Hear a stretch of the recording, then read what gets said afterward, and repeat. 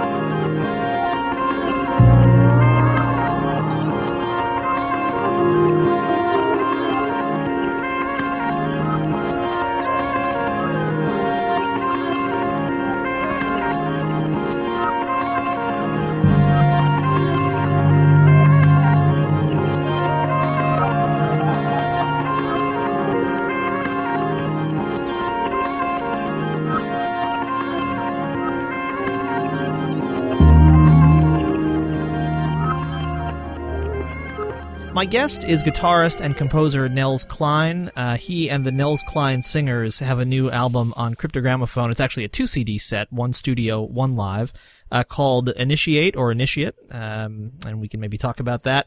And it's absolutely fantastic. I highly recommend it to your attention, and it's my pleasure to welcome Nels to the show. Thank you so much for being here.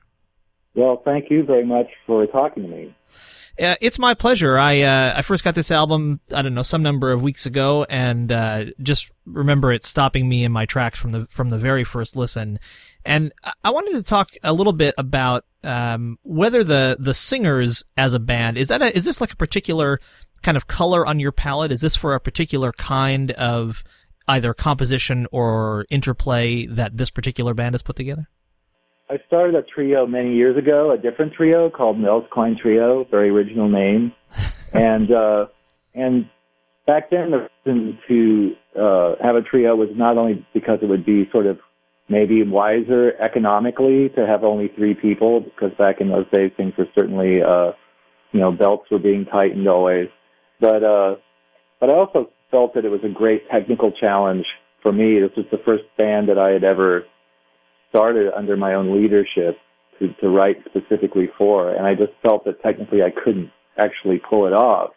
So I thought, inspired by many of the great trios of the past, not all guitar trios, I just thought that it would help me grow, and it would be a concept that I could expand on as maybe the personalities of these various groups sort of emerge. And in the case of the singers with Scott Amendola and Devin Hoff,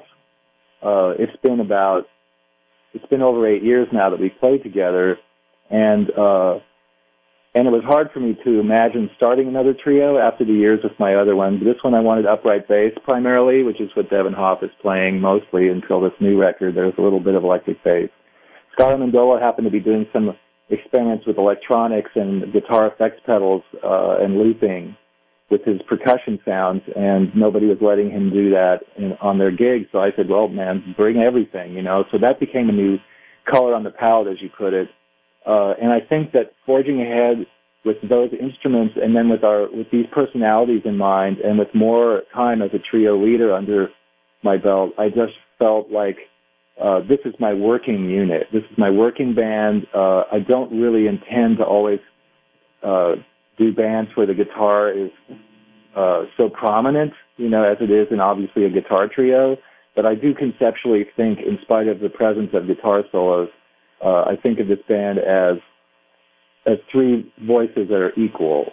And the writing is sometimes my attempt to let these individual voices emerge, sometimes with mostly improvisation.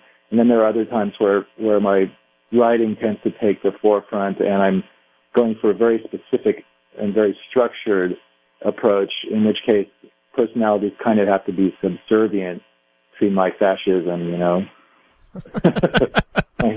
because I'm going for a mood or an effect or a certain resonance, just something that I'm seeking that won't really have anything necessarily specifically to do with the individuals in the band. It has to do with more of an imagining or an envisioning of a composition or a soundscape on my part.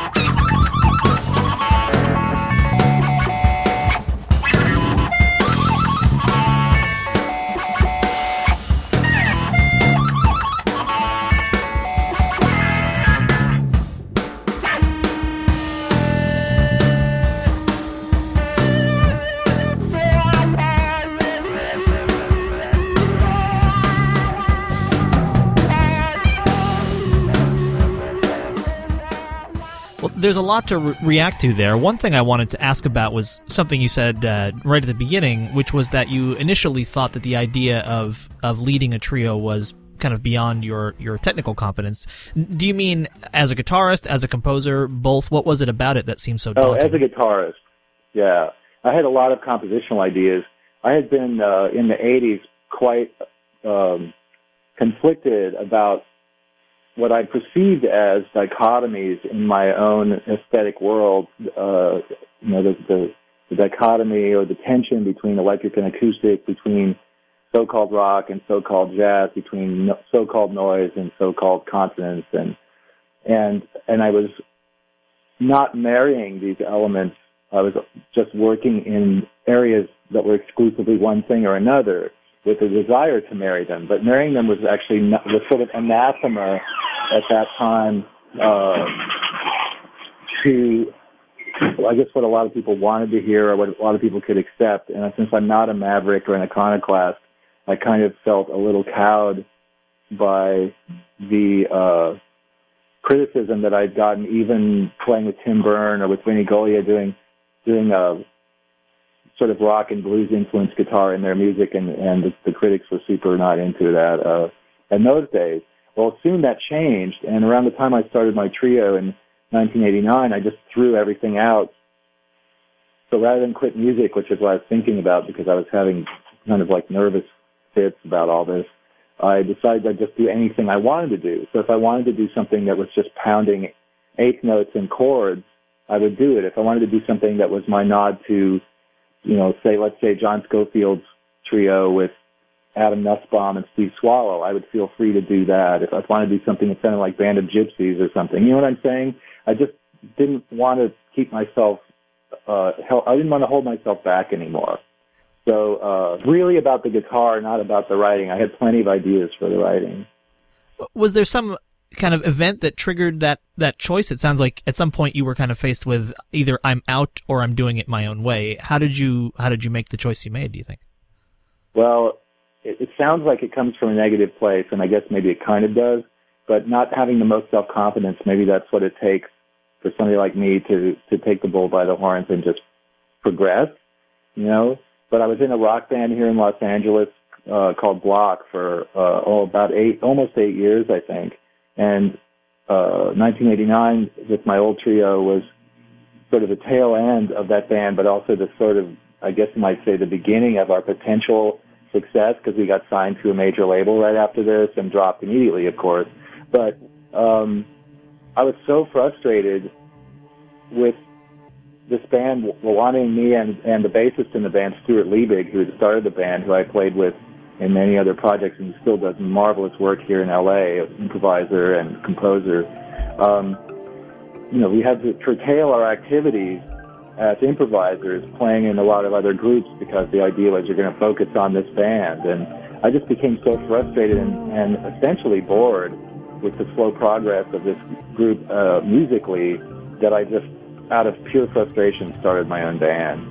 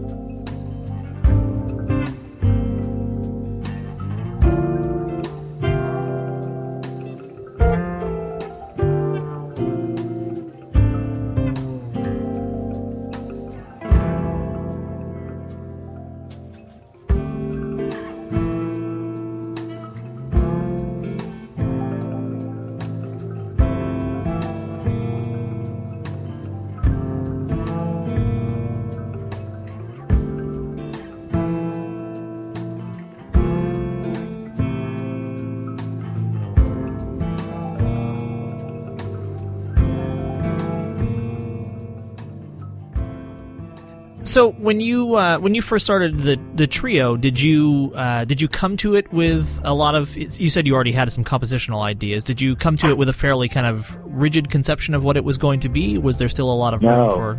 Okay. No, I just wanted to do anything that came to mind that felt like the thing to do. So that's why if you listen to those records, which aren't all that different conceptually from the singers, because I just am me, you'll hear a jazz ballad morph into something that sounds like something from the first P.J. Harvey record, or you'll hear elements of pure sound that sound like, I guess, some kind of post-Fred Frith Massacre kind of thing go into something that might sound like John Abercrombie's classic trios, or, you know what I mean? It's just, there are all these different things that were possible, and I don't think that the Abercrombie Schofield influences are as evident in the singers as they were then, because that was so in my mind at that time. But then certainly the way Ornette Coleman conceptualized his music and led his bands, and the way Coltrane's quartet and Miles Davis quintets played were crucial elements, just as the Miles Davis quintets had been so crucial to the acoustic band I played in for 11, 12 years called Quartet Music. Having this in my mind all the time means that essentially I'm always thinking about composition, and I'm always thinking about improvisation, and that the improvisation is not always necessarily composition-based. It can be absolutely divergent, or shall we say free, from the composition. What do you mean when you say the way Ornette Coleman or John Coltrane or Miles Davis's bands played and were led influenced you? Well, I was a Coltrane fanatic for a long time, and I came to Ornette's music later, but the idea of what Ornette is now, in the last few decades, called harmonic, essentially means to me that melody is king, and that the band, though in earlier Ornette guises was more traditional in terms of soloing, people take turns soloing, without the chordal instrument factor, and with the melody being made up spontaneously over, let's say, imagined or envisioned chord changes. That's what I'm talking about. I'm talking about that kind of freedom. We're not blowing on changes. And I think if you listen to if you listen to Miles Davis quintet with the classic quartet with Herbie and Ron and Tony and Wayne, you're hearing at times the same kind of free playing, but with a much more harmonic, but free harmonic sensibility. So, in other words, if they play ESP, they're not always going to play changes. The ESP changes. You see what I'm saying? They became an ensemble of improvisers. When people were soloing, yes, they were soloing, but what the reaction was to that solo sometimes led to absolute ensemble unison, unity, a kind of orchestral approach to improvisation that's not just blowing on changes and stepping aside for someone else to blow on changes and just straight comping, which I have no disdain for. I'm just saying that exhilarating concept and the freshness of and the potential for spontaneity that embodies is what I'm talking about. And in Coltrane's case, it wasn't just so-called the modal period, which is everybody's favorite, but the free jazz later period, and the amazing emotion and the amazing, not just his technique. I think that the pinnacle of his technique was evident when he was playing with Monk and with Miles. Where was he going to go with that? Well, where he went was into the so-called modal period, which I think is a misnomer. I think that the modal period is called that because they keep landing on a drone chord on the one, it's McCoy Tyner's left hand and Jimmy Garrison, but in reality it's completely chromatic because Coltrane is doing substitutions in every possible key while he's improvising. So I think that freedom and that sort of search, but with still a kind of a melodic compositional clarity, like a sort of cogent melodic aspect is what I'm talking about with those groups. This is just my own opinion, but it seems like another thing that unites those three, thematically, is that while those groups had a lot of collaborative improvisation and just kind of collaborative approaches to the structures of the songs, they were certainly, all three of those men that you just named were very strong leaders from a conceptual standpoint. Do you think that's necessary? Is it the case in your own music, and is it necessary for the music to succeed, for there to be some sort of strong conceptual thing driving the entire project? Wow, I'm not sure I can answer that question. I consider myself to be a fair-minded and sort of general nice guy kind of leader, but as far as having some kind of concept or driving concept, I don't really know. I think I'm kind of wishy-washy because I kind of try everything, I think if you listen to the new record, you're hearing everything from very mellifluous and almost Brazilian-influenced or early 70s jazz rock stuff to metal. And free ballads, as though I'm trying to invoke, as I have been on and off for my most of my adult life, the classic 60s work of Paul Bley's trios, something like that, where there was, maybe a brief melodic statement, let's say an Annette Peacock or Carla Bley or a Coleman piece, and then freedom, free blowing, and trio dialogue. Is it trialogue? I don't know. I don't like that word. But anyway, you know what I'm saying? Conversation. Sure. Which is perhaps more akin to what we heard in so-called, New Orleans and ragtime jazz, something more contrapuntal. But I don't know if I'm a good leader or if I have any concept. Well, I guess one of the things that makes me ask that question is because I think the singers, much in the same way I felt about your trio, have an almost instantly recognizable sound. I mean, I'm sure some of that, I guess, is probably your guitar playing, but I certainly think there's a distinctive group sound to the groups that you lead, even if that sound is born out of freedom or let's try everything. I mean, that in itself is an approach to band leading. A very inclusive approach is still a concept. I mean, it's still a philosophy about the way the band works. It just seems like your philosophy is fairly broad and all inclusive. Well, and maybe something else is that I think in the bands that we've mentioned and maybe in my band, and I'm really, really walking on thin ice here trying to compare myself to the band we just talked about. So I don't really want to go there, but I just will say that it's important to me that the other members of the group emerge as voices and not be suppressed. So freedom and respect for their sound and their endeavor and approach is part of our sound.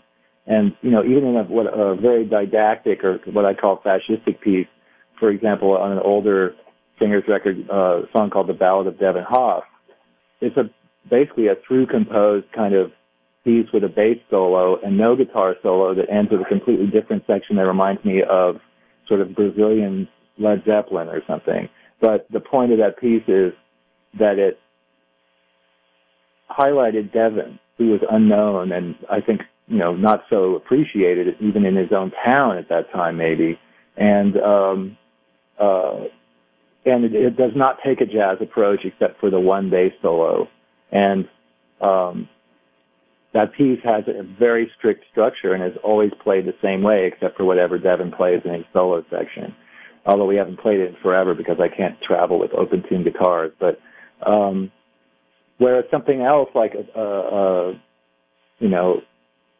on a record we did called Draw Breath, there's a piece called Attempted, which is just basically a line with a few cues for the drum solo of a different vamp and a lot of free blowing.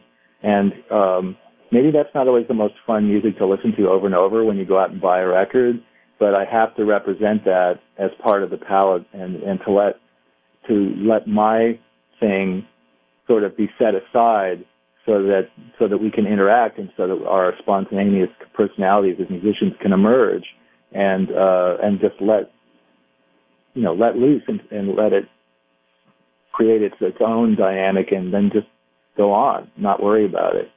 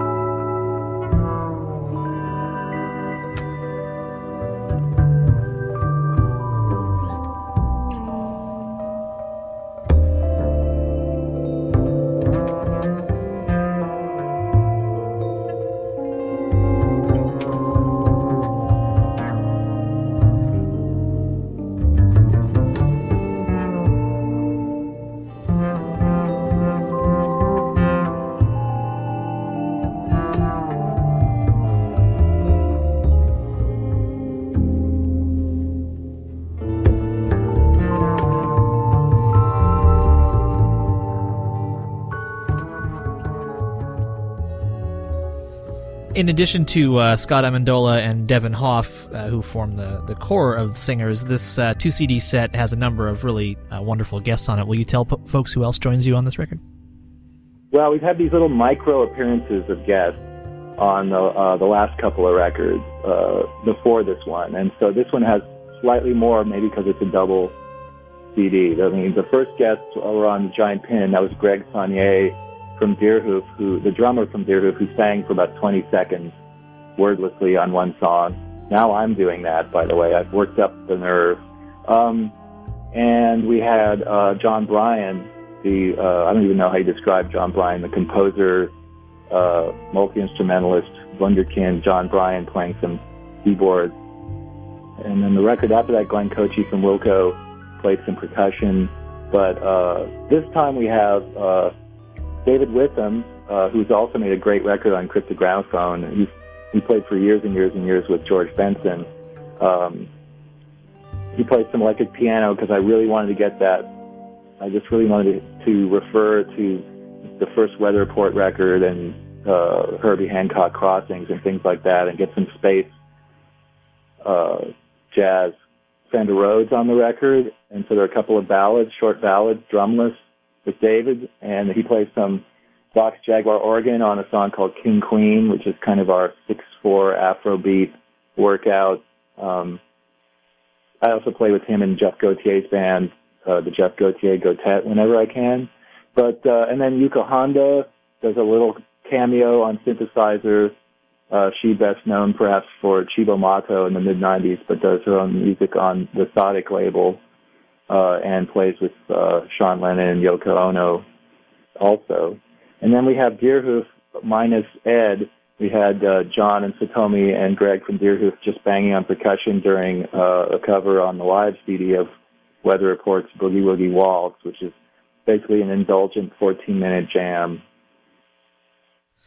And I will just mention for folks that David Witham has been on the jazz session before, and you can check in the archives, and that interview is still there. Excellent. Yeah, he's a really great guy. He's the gentle giant. That's a great way to describe him. He is. He's a very, very tall, rather imposingly large man who's one of the gentlest people on the planet and a magnificent musician.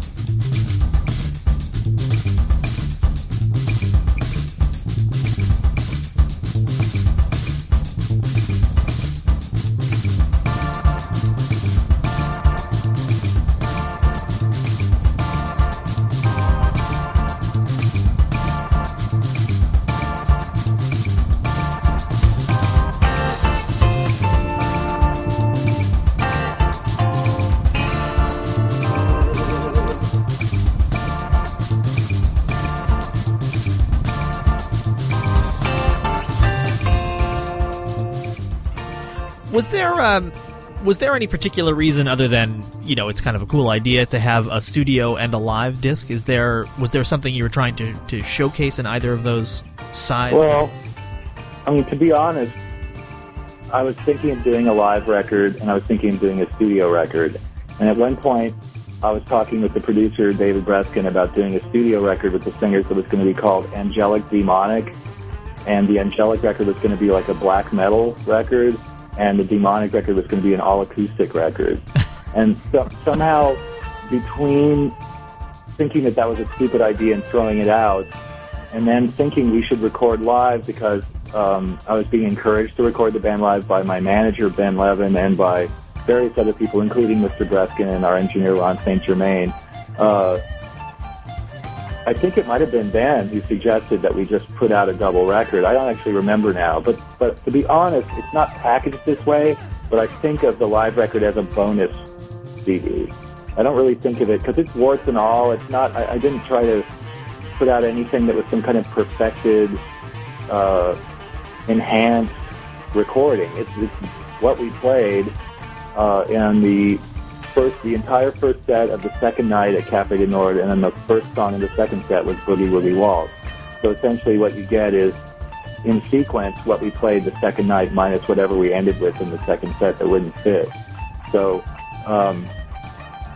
we were all warmed up for the second night. Everything kind of got played better. I was a little more relaxed. The sounds were dialed in. So that's why 2 nights are nice, But I think of the live record as a bonus record and just sort of a little fun gift to the listener. And I think of the studio record as kind of almost a kind of concept record in that it's not proclaiming to be a new direction for the singers, but just a different kind of record for us. Because it's funny that you and I have just discussed my old trio, and we've discussed past singers' records, and I think that content-wise, conceptually, those records are all very unified. And the impolite or perhaps impertinent way to look at that is I've been making the same record over and over again in some ways, parameter-wise, stylistically, mood-wise, but just with new pieces and new jams.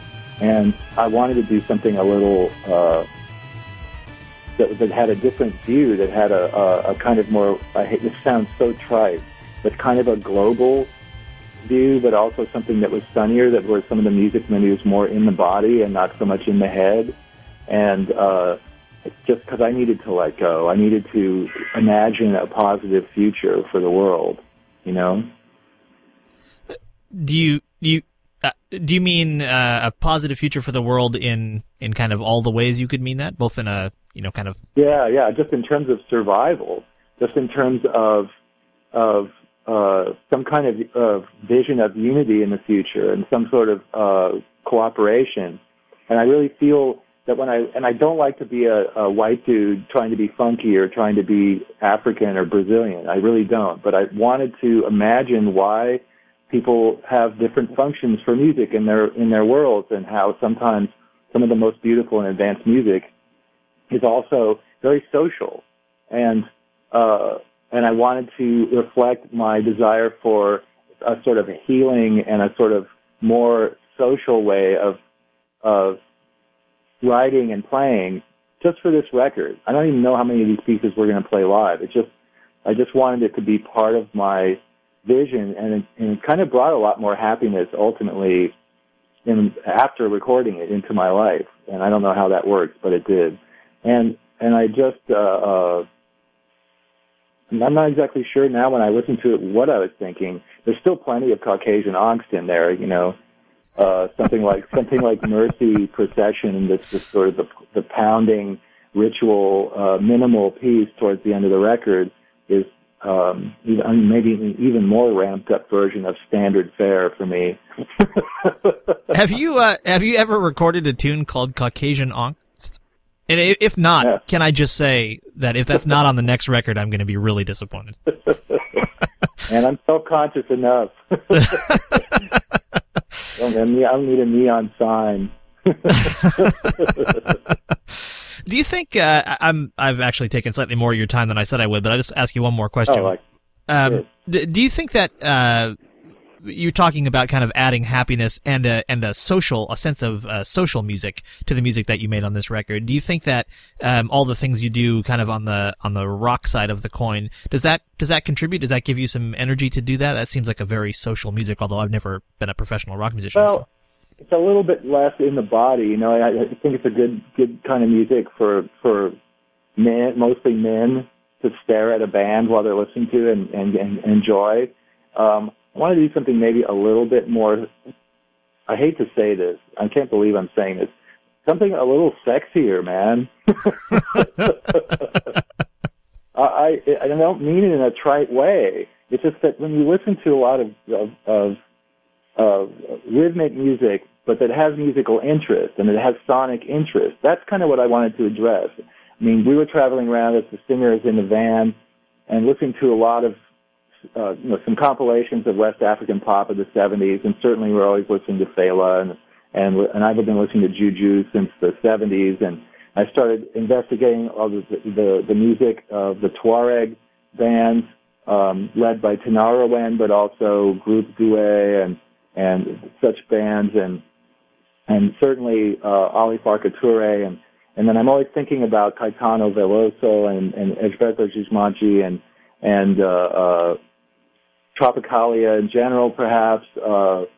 I just started thinking about how pop, so-called, and sonic amazement and rhythm come together in a way that can be so advanced and psychedelic, but at the same time it can still maybe not scare the hell out of people and be a little bit more sociable and be played in the daytime, which for me is this is like a personal revolution to even admit this. So I, as a more Nordic, even though I'm from Southern California, more of a Nordic kind of have this kind of like Bergman-esque streak, and maybe a severity. I guess it's a severity that will always be there, and maybe it's still always the core of a lot of the stuff that I do, but also beauty. I want it to be about beauty, and I think I've been striving for that for a long time. But beauty is obviously a very subjective term, and I find some of the most frightening things beautiful personally. So I just wanted something to be a little different this time and see how it felt, having loved this music so much. Do you think you might more overtly explore some of the musics that you just mentioned? No, I don't like that sort of like culture vulture tourism thing. I think I'm already risking that with this music, and I'm not sure I'm totally even comfortable with it. But I do like the idea that people might move around to it at certain points. I'm talking with Nels Cline, the new 2 CD set, which I love, whatever it is that I don't know sure what I do to it. Well, the live record is the same old stuff, let's face it. It's what I've been doing forever. We do a lot of jamming and a lot of improvising, and we play some songs and they get really loud and they get really quiet, and we coalesce and we come together as a unit and feel great when we're done. Yeah, that sounds terrible. You should really stop doing that. That sounds like a really terrible thing to be a part of. It's a tough life. Yeah, yeah. I'm going to, just before I start crying, I'm going to tell folks that the new 2 CD set on Cryptogramophone is called Initiate or Initiate. It's the Nels Cline Singers, and I can't recommend it highly enough. I really, really enjoy it. It's been a lot of fun talking to you. I'm really happy you took the time to do it. Thanks, Nels. Thank you so much. Thank you for listening. I'm always amazed when people have heard this kind of music.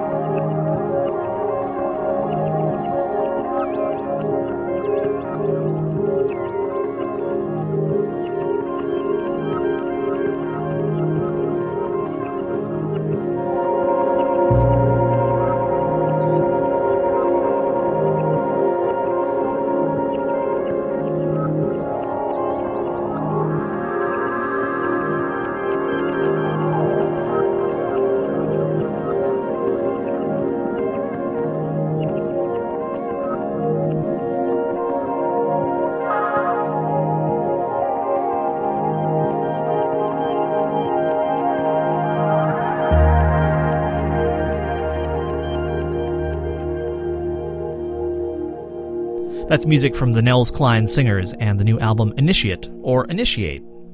Take your pick. I'm Jason Crane. This is The Jazz Session. The Jazz Session is presented by AllAboutJazz.com, the web's leading source for jazz news, reviews, MP3 downloads, and more.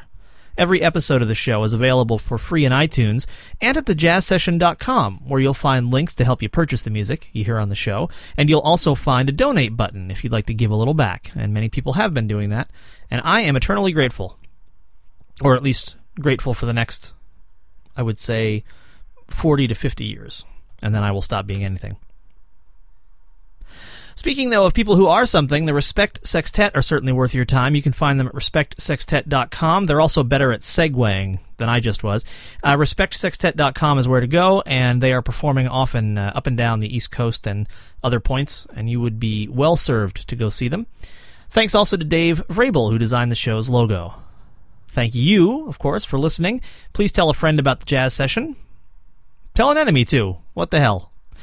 And now, go out and support live jazz, wherever and whenever you can, and then come back next time, won't you, for another conversation about jazz.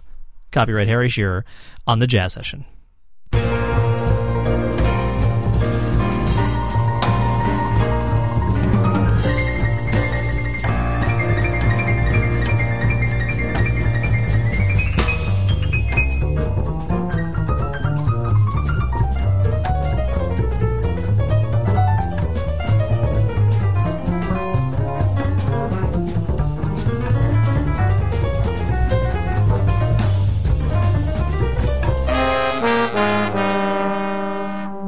Thank you for listening, everybody. Bye. Bye. Bye.